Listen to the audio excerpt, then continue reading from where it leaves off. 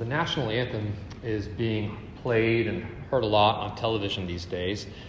I don't know if you've been watching the Olympics like I have. I'm like totally glued to it. But the national anthem is keyed up every time another American wins gold, which is happening. We're kind of catching up with Norway and the ROC. Those cheaters. If you watched the Super Bowl on Sunday, maybe you heard, I think her name's Mickey Guyton. Is that right? Am I saying her name right? Anyway, she was the singer. She sang the national anthem at the Super Bowl. She really belted it out while everyone stood at attention, sort of their hands on their breasts. If you've ever been to, a sporting event where the national anthem is played, you know that it always builds up to this climax, sort of crescendo. I'll sing it, I guess. When we get to that part where it's like, "O'er the land of the free," and they hold that note for a long time, and everybody starts clapping and cheering. Thank you. Yep. This is where the crowd goes wild, right? It's that note, land of the free. Like home of the brave, it's sort of we forget about that, right? It's the land of the free that gets everybody excited. As one observer has noted, both the melody line and our culture highlight freedom as the main theme and the value, not just of that song, but of our society, right? We love our freedom in the USA. It's treated almost as an axiomatic, self-evident truth that the more freedom that we have, the happier we're going to be. I'm not a math major, but I think you could sort of write an equation: freedom equals choice divided by restraint. The more choices we have and the less restraint we have, the more freedom we get. I think that's right. You could that would work as an equation, right? The more choices that we have, the fewer restraints that we have, the greater our freedom would be, and ostensibly, the happier we would be. Over breakfast with a bunch of guys this morning at Henry's Diner, we discussed whether or not this was true, right? Is unlimited choice always the key to happiness? And is the absence of restraints or boundaries always a good thing? Steve and Jack DeLorenzo, they brought up the movie Jimmy Neutron. Boy Genius. They explained the movie to me, which I haven't seen yet. I guess I have to see it, right? Max thinks I should see it. Right? Jimmy is an 11-year-old 6th grade boy who makes all these gadgets that sometimes backfire and get him in trouble. One day, I'm guessing it's when he's grounded in his bedroom, he wishes that his parents would disappear, that he never had parents. And sure enough, his wish comes true. One day, he and his friends wake up and they discover that all of the parents in the town have been abducted by aliens. Well, no parents equals no more rules. They're completely and 100% free to do whatever they want. Unlimited choices, zero restraints. So no more bedtime. You can do whatever you want in the school. I think I saw a clip of somebody surfing in the hallways. Ice cream cones miles high. From an American cultural standpoint, it's all the ingredients right here for a fully happy and human existence. But Jack called attention to one scene in the movie that has always gutted him. There's this pudgy little kid sitting on the curb named Zachary, and his tummy is bloated, and he can't walk, and he's choking back tears. Because Zach tells a reporter kid that he was in a contest to eat the most cotton candy, and he starts sobbing, "I won. I was in a contest to eat the most cotton candy, and I won. And I want my mom," because he can't move. He's sick. He's really hurting. And as Zachary illustrates, and as Jack pointed out, too much freedom is not always a good thing. Right? Steve and Jack describing that scene with Zach made me think of a nostalgic childhood movie of mine. It's the Peter Pan-inspired movie Hook, starring Robin Williams. So good. If you haven't seen it, come to my house. We'll have a movie night and watch it. It's amazing. If you know anything about Peter Pan at all, there are these characters called the Lost Boys. It's a similar sort of scenario to Jimmy Neutron. There's no parents in Neverland, right? There's no rules. The Lost Boys enjoy absolute freedom. And it sounds great, right? But as you pay close attention, the rowdiness and the playfulness of the Lost Boys, sort of their no rules, just right attitude, it's actually masking a deep and profound pain. I didn't know this until today. I had to look this up. But in the original play, the Lost Boys are the kids who crawled out of their cribs and fell to the floor and were never found by the nurses. And they were never picked up by their parents. They were just sort of forsaken at the hospital. And so after 7 days, they are sent to Neverland. See, the Lost Boys strike you as playful. They make you believe everything is awesome, everything's okay. But it's a facade. Every one of the Lost Boys has a deep interior sadness. Every one of them is longing to belong. And if you were to ask a single Lost Boy to a person, they would all tell you, I would give up all of my freedom if I could be chosen. I would give up all of my freedom if I could be part of a loving family instead. No questions asked. Done. It feels kind of like a dichotomy, sort of an either or. It's presented to us in some ways, at least the way that the culture makes it out to be. Is it better to be free, or is it better to belong? Like, is it better to be free as a feather in the wind, or is it better to be rooted and grounded like a tree? We know how our culture votes. Culturally, in order to live the good life, in order to be fully and truly happy, you need to be free. You need to remove all restraints. Cut all ties to people and places, even if that means cutting ties with your family and your place of origin. You have got to be free.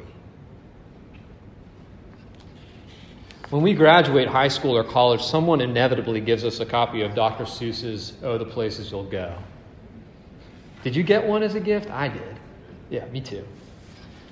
The very first page reads, congratulations. Today is your day. You're off to great places. You're off on a way. You have brains in your head. You have feet in your shoes. You can steer yourself any direction you choose. You are on your own. And you know what you know. And you are the guy who'll decide where you go. I think the book is very telling. And I think it captures, reveals, and distills sort of the mindset and mood of our freedom-obsessed West. If you abide by this story, your life is an autonomous journey in which you must master certain skills and overcome certain challenges on your way to individual success. Read the book again. There is no community on any page. There is no family. There are no friends there to guide you, support you, uphold you. Page one truth, you are on your own. There is no sense of belonging to people or to place. You're just constantly on the go.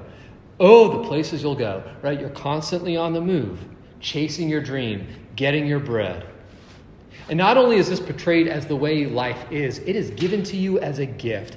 It is given you with blessing. Take this as your guide. One of the saddest things that I've ever witnessed was a funeral for a very accomplished man. Oh, the places that he went. Oh, the things that he accomplished. He had a mighty impressive resume. But the people who were closest to him, like his wife and kids, they hardly knew him at all. It was really sad. And it reminded me of something I read by the New York Times columnist David Brooks. He writes that there are two sets of virtues. There are what we would call resume virtues and what we would call eulogy virtues. Resume virtues are those things that would win you points in an interview. They might land you a job. Eulogy virtues are the kinds of virtues that you want said about you at your funeral. Like, Max was a really brave or kind man, right? Morgan, right? She was a woman of deep love. Brooks writes, we all know that the eulogy virtues are more important than the resume ones. But our culture and our educational system spend more time teaching the skills and strategies you need for career success than the qualities you need to radiate that sort of inner light. What good is it to have absolute freedom, but be known and belong to nobody? What good is it, friends, to get straight A's but flunk life? I hear a similar sort of tension whenever I listen to the song Helplessness Blues by the Fleet Foxes. Do any of you know that band? Do any of you know the song?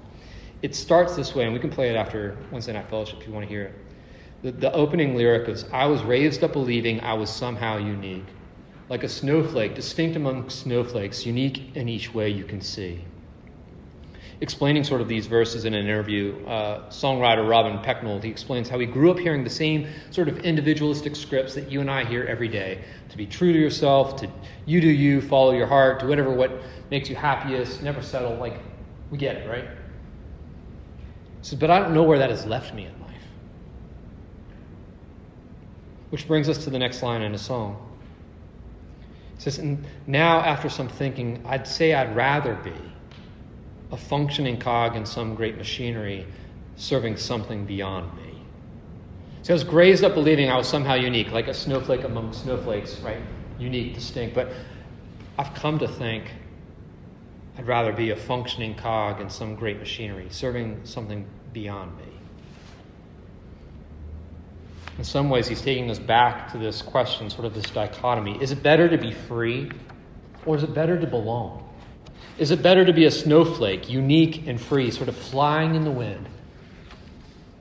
Or is it better to be a tree, deeply rooted, or part of a machine, right? Something greater beyond me. With this question ringing in your ears, I want to take you to 1 Corinthians 12, verses 12 to 27. In so many words, you don't have to choose between these two extremes. There is a way forward for you that will honor your individuality, even as it answers your longing to belong. The good life is pictured for us here as someone being baptized or incorporated into one body. You see this in verse 13 of the passage. Being brought into this body does not mean the end of individuality or your unique personhood, but it does mean the end of your autonomy. You can keep your individuality and your uniqueness, but you've got to let your autonomy go, right? You are not an island beholden only to yourself. You belong to something. More to the point, you belong to someone. But mind you, not as a cog in a machine. You are part of you're a much needed part of a body. You are a much valued member of a family. It's sort of the picture that is painted for us here. For the rest of our time tonight, I want us to zero in on this verse 13, and for you to consider what it means to be baptized and how baptism connects with Jesus' vision of the good life. Secondly, I want you all to consider what it means to belong to a body and how you can practice that reality. Okay? First, what's baptism? And how does baptism connect with Jesus' vision of the good life? Look at verses 12 and 13 with me one more time. I'll read it out loud. It says, for just as the body is one and has many members, and all the members of the body, though many, are one body, so it is with Christ.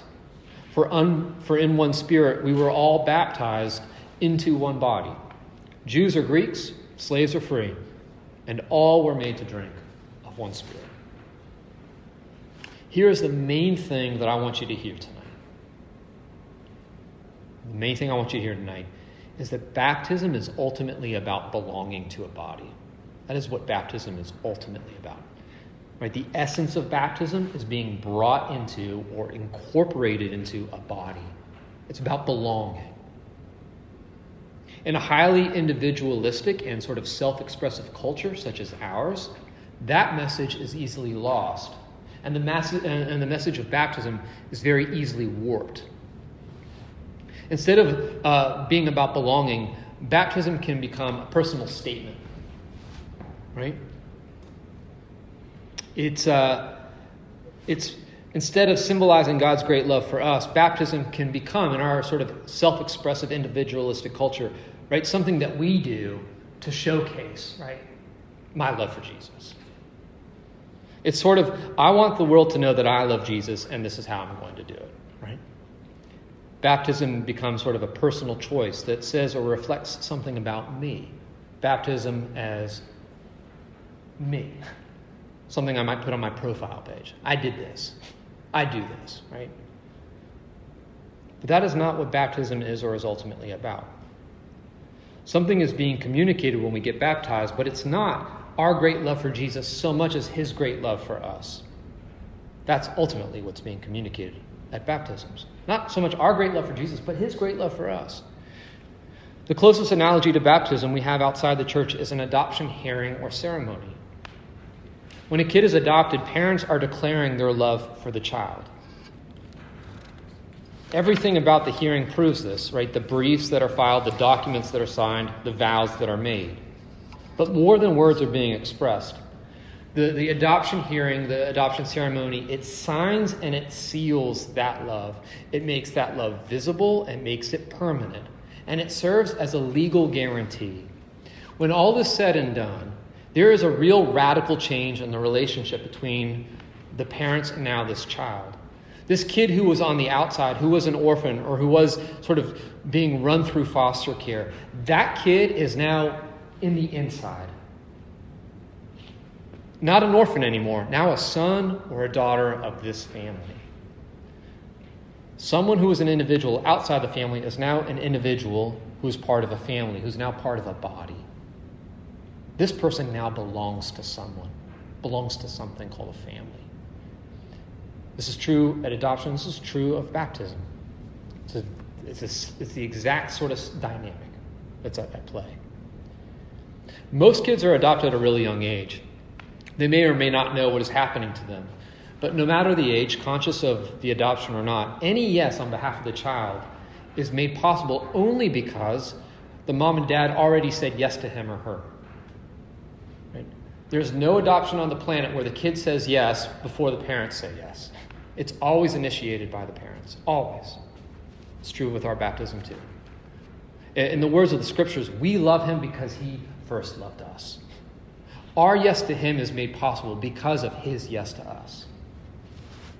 But this is my point. Baptism is not just a statement, I love Jesus or Jesus loves me. Baptism is ultimately about you belonging to something. It's about you being brought into and incorporated into a community, being brought into and incorporated into a family. Verse 13 again, for in one spirit we were all baptized into one body. If you were baptized, you were brought into, you were joined with, you were made part of Christ's family, of God's family. Now, when a kid is adopted, they get more than just a new mom and dad. If there are other children in the family, they get a bunch of brothers and sisters too.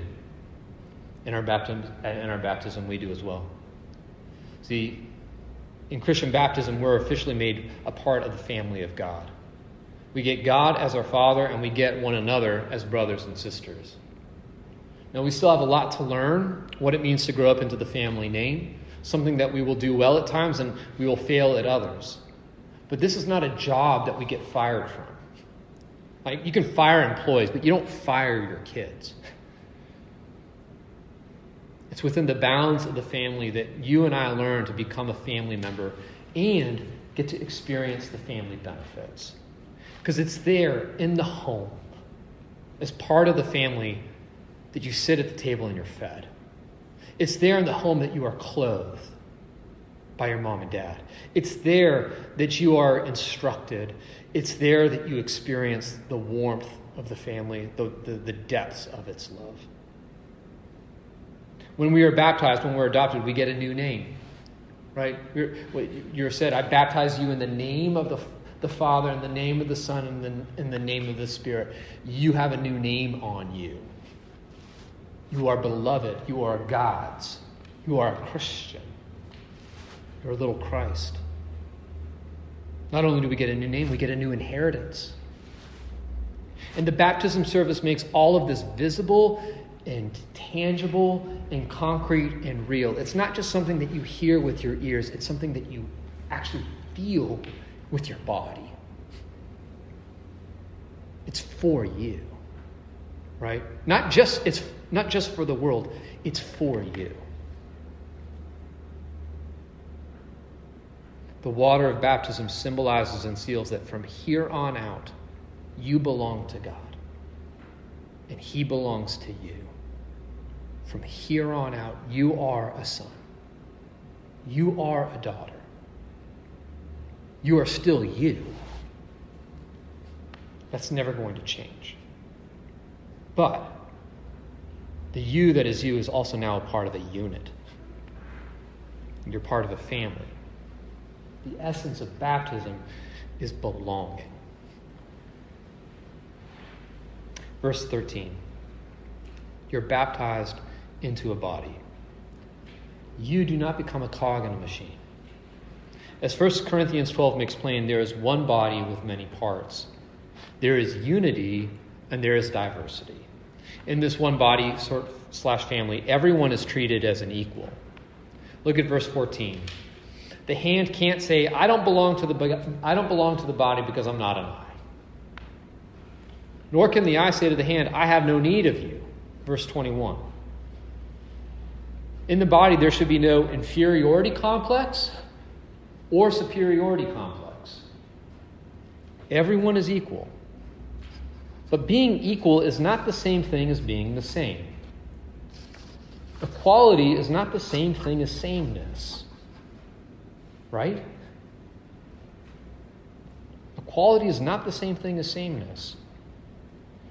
Within the unity, equality that is the body of Jesus, there is a lot of diversity. I don't mean for this to be abstract. Everyone in this room is equal. We're all equally Imago Dei, but we're not all the same, right? What's true of this room is true of the church. It's true of Jesus' body.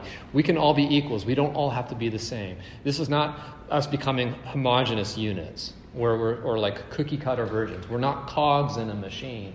We maintain our uniqueness even as we're incorporated into something that is diverse. Right? That's what's being described here. I mentioned the Madrigal family from the movie Encanto last week, which if you still haven't seen it, you should. It's a good movie. It's sort of unique in the Disney canon. In the Madrigal family, there's one family, but within that family, you're going to find a diversity, really like a plethora of personalities and gift sets, right? Roles and responsibilities. And the same is true of this family that we call the church, right? Family Madrigal, family Jesus. Lots of one thing, lots of personalities, lots of gifts. Belonging to a body family is different from belonging to a group of friends. And here's the distinction. You get to choose your friends. You don't get to choose your family. Right? Never. You're born into it, or you're adopted into it. But you don't get to choose that. Right? It's sort of decided for you. Choose our friends. We don't choose our family. Our families are often some of the hardest people to love.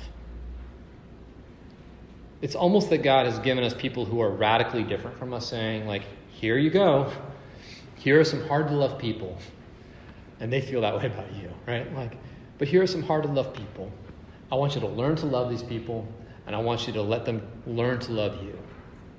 And sometimes this works and feels awesome, and sometimes it's painful and painfully awkward. But as I hope to explain in a moment, I think all of this is ultimately for our good. It's important for us to belong to a people that we don't always choose. That's sort of what I'm driving here. See, when we choose friends, likes are typically paired with likes.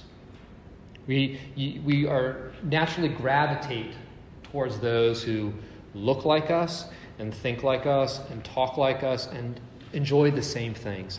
And there's nothing wrong with that. It's really good. It's important for you to have people in your life that you share those things with. But if that is all that you have, you're kind of living in a silo, which is sort of being made easier and easier by our technology and algorithms and even socioeconomic and political things that are just making it harder for us to be in community with people who are different from us. You need friends, but if the only people you associate with are those who think like you, vote like you, talk like you, you are building into your life massive blind spots. And you're also sort of stunting your growth. There's a New York City pastor named John Tyson, and he talks about this in a recent interview. But there's a danger in living in sort of an intellectual or philosophical bubble or silo. And he says, and I quote, "There is a danger of church driven by preferences. Here's the preaching that I like, or the worship that I like, or the community groups that I like." He says, again, still quoting him, "You will build massive deficiencies in your life because you make the assumption that your preferences are God's preferences. That's why you need to be around annoying people and to receive them as a genuine gift. This is why you need to be around the poor." Tyson says the poor are a gift to us because they have a different view of reality. And they have gifts to bring to us that are often overlooked in our affluence and luxury. Right? That's the end quote. We need to be around people who are really different from us if we're to not just see our cultural blind spots, but to actually grow. Theologian Jürgen Moltmann says something similar. He says, in the body of Christ there will be strong and weak, educated and uneducated, people who are good to look at and the plain. No one is useless and of no value. No one can be dispensed with. He concludes, congregations without disabled members are, to put it bluntly, disabled congregations. You might not like it. You might find it hard and annoying at times, but God sincerely believes that you need to belong to a body, to a family, where not everybody looks, thinks, talks like you. That only within this kind of community will you actually grow into the person that God has made you and saved you to be, a person who resembles more and more, right, Jesus. I love the saying, live a kind of life that begs questions that only Jesus can answer. And baptized into the church, this happens all the time. You find yourself in relationships with people who are radically different from you. And Paul calls attention to this in verse 13. He says, for in one Spirit we were all baptized into one body, Jews and Greeks, slaves and free. We're all made to drink one Spirit. See, Jesus brings people together that are often separated by barriers, visible or invisible. He even brings enemies into one place, which were the Jews and the Greeks were. Like, they hated each other. But here they were, right, learning how to do life and love one another. Not just as associates, but as brothers and sisters of one family. Jesus brings into the same room Democrats and Republicans. He brings together rich and poor. He brings together black and white, the educated and uneducated, the abled and the disabled, all the way down the line. And this group, RUF, is sort of a microcosm of that. See, in this room, we have folks from all walks of life, people from different family backgrounds, different from various different life experiences. We don't just have in this room people from different parts of this campus. We have folks from different campuses, some from UVM, some from Champlain. We have different interests. We have different passions. We have different politics. We've got true Vermonters, and then we got everybody else. We got people who cheered for the Rams, and we got people who cheered for the Bengals, like me. There's a lot of, on the surface it doesn't look like much, but if you drill deep, there is a lot of diversity, even within this room. Campus life, it pushes you in the direction of like hanging out with like. It does this when you find yourself studying in your major, right? Just being around people who are studying the same things as you. It's not bad per se, but it happens, right? Nurses in Given, engineers in Bodie, the Rubenstein folks in Aiken, etc. On top of that, you've got programmed housing, where you're surrounded by people who are liking the same things that you like. And on down the line, right? Like, we sort of find ourselves just naturally being grouped like with like. But here, in this space right here, you can find people that your lives would never intersect if it wasn't for this space right here. There are relationships that are formed here, not just in this interfaith center, but like at Henry's Diner on Wednesday mornings, or at SJ's apartment on Tuesday nights, or when we're ice skating or sledding, or whatever the things that we're doing together. Lives are being brought together that wouldn't otherwise cross. And what's bringing us together is not politics or hobbies. It's this Jesus. We find ourselves saying yes to one another because he said yes to us. I like to call RUF and the local church a place of unlikely friendship. As I said, what brings us together is not a similar politic or background, but a common Savior. Though the church is the most diverse and inclusive collection of people on the planet, and that's true, it is not pursuing diversity and inclusion for its own sake. When diversity and inclusion is treated as an end in itself, we start treating people like tokens to be collected or Pokemons to be caught. And you got to catch them all, I've been told. I mean it when I say that church is the most diverse and inclusive collection of people on the planet. But it isn't this way because it's pursuing diversity and inclusion for its own sake.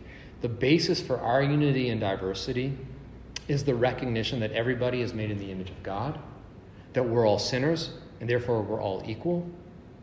And Jesus came to seek and save the lost people, people like you and me.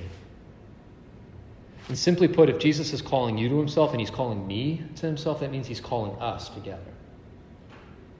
Not just us to him, but us to one another. We might not naturally be friends.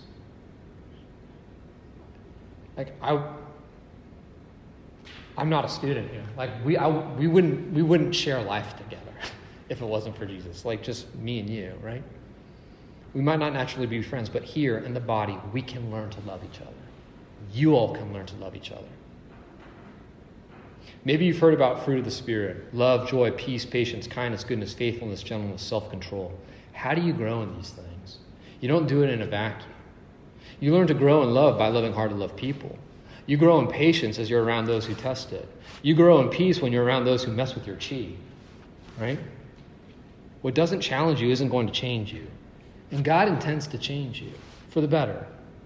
Not to make you a cog in a machine, but into a son or daughter of the King. Into the image of his Son. And the way that he does this is by baptizing you into his body, by adopting you into his family, by drawing you into a community where ears and hands are unified, even if they're not the same thing. A community where you can learn and grow and depend upon one another. This is for your good and for your growth and ultimately to his glory. But here, listen, this takes practice. This takes practice. You actually have to show up. It is not good enough for you to just belong to the body of Christ in theory. As in, great, I belong to a bunch of people across time and space, which is true. But how about you belong to a people in this time and in this place? Not just across time and space, but here, now.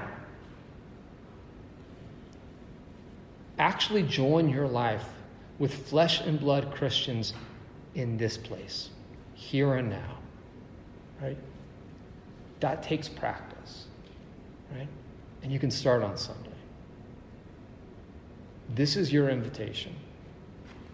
You don't have to buy the lie that you are on your own. You don't have to star in a show that is all about you and the places you'll go. You don't have to get straight A's and flunk life. You don't have to have an impressive resume at the expense of being known or unknown and unloved. You do not have to be a lost boy or a lost girl longing to belong. You don't have to be a snowflake among snowflakes or a cog in a machine. You can be part of Jesus' body because he loves you.